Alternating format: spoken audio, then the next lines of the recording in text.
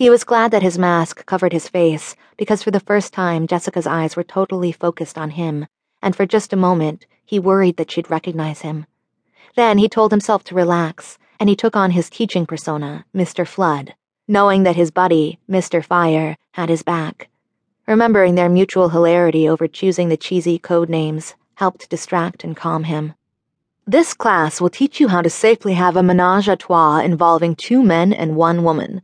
The instructors are myself, Mr. Flood, and my good friend, Mr. Fire. The lovely Charity has kindly volunteered to help us give you a demonstration of some of the joys our class has to offer. Jessica took a deep, shuddering breath. This was way too wild for her, but Charity looked incredibly eager, and she had to admit that the 2 instructors were incredibly hot. They wore casual, clinging leather pants and no shirts at all, which forcibly added to the incredible visual appeal for any female. They were both over 6 feet tall, muscular but not overly so, with dark brown hair. In their masks, they could almost be twins, and she was struck with a sudden vision of being wedged between them. Being 5 foot 8 inches tall and a dress size 10, she didn't have a lot of experience feeling small and delicate, but between those 2 hard bodies, she would be just that. She realized she was clutching the sides of the desk she was sitting at when she saw Nick staring at her out of the corner of her eye.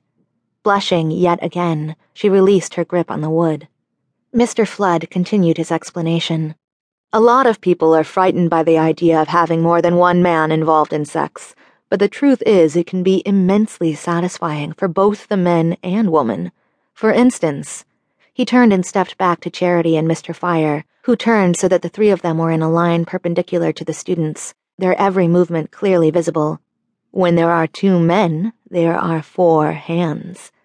And he grinned wickedly at the class. Mr. Flood started to unbutton Charity's shirt as Mr. Fire's hands went to the outside of her thighs and began to slide up.